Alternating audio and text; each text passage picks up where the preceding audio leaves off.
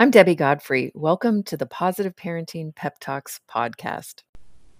Today's pep talk, I'm going to talk about telling kids what to do rather than what not to do. And this is part of communicating clearly, which I'm going to talk about on several pep talks, different aspects of how to communicate clearly so that you get the results you want.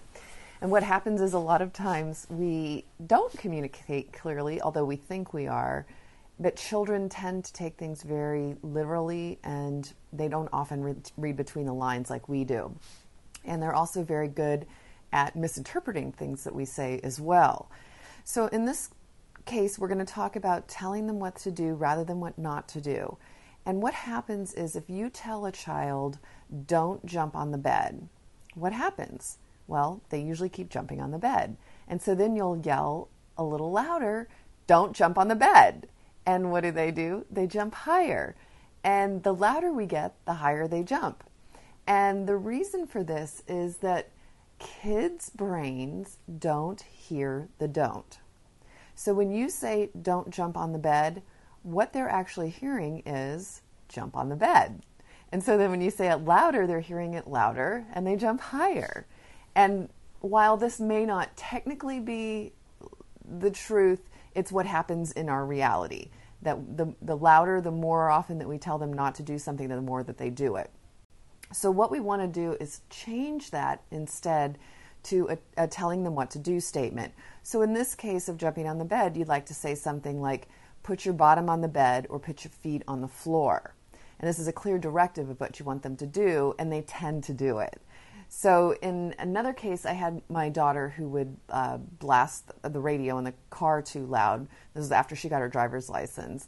And I was concerned. And so instead of saying, don't play the radio too loud when you're driving, I said, I actually painted with nail polish a little mark.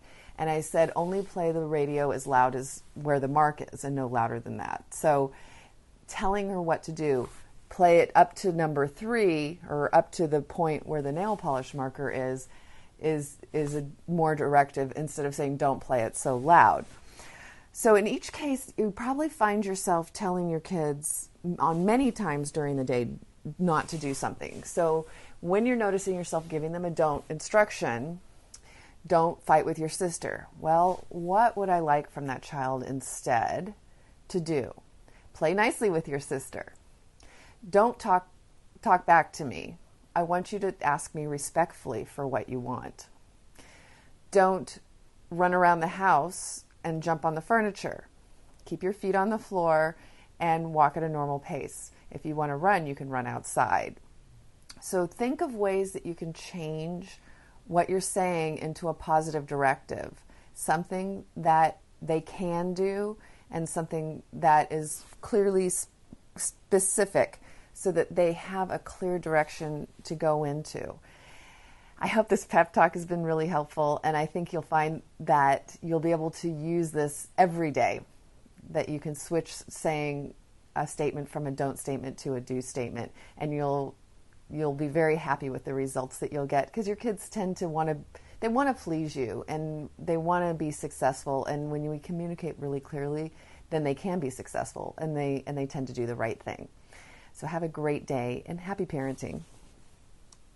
I hope you enjoyed today's episode of the Positive Parenting Pep Talks podcast. For those of you that don't know me, I'm Debbie Godfrey, owner and founder of positiveparenting.com. I hope you'll go and check out my website and follow me on Instagram and let me know about what you thought about today's episode. Did you learn something new? Were you able to do something different with your children? Did you have a success story? Those are my favorite to share. Let me know. Contact me.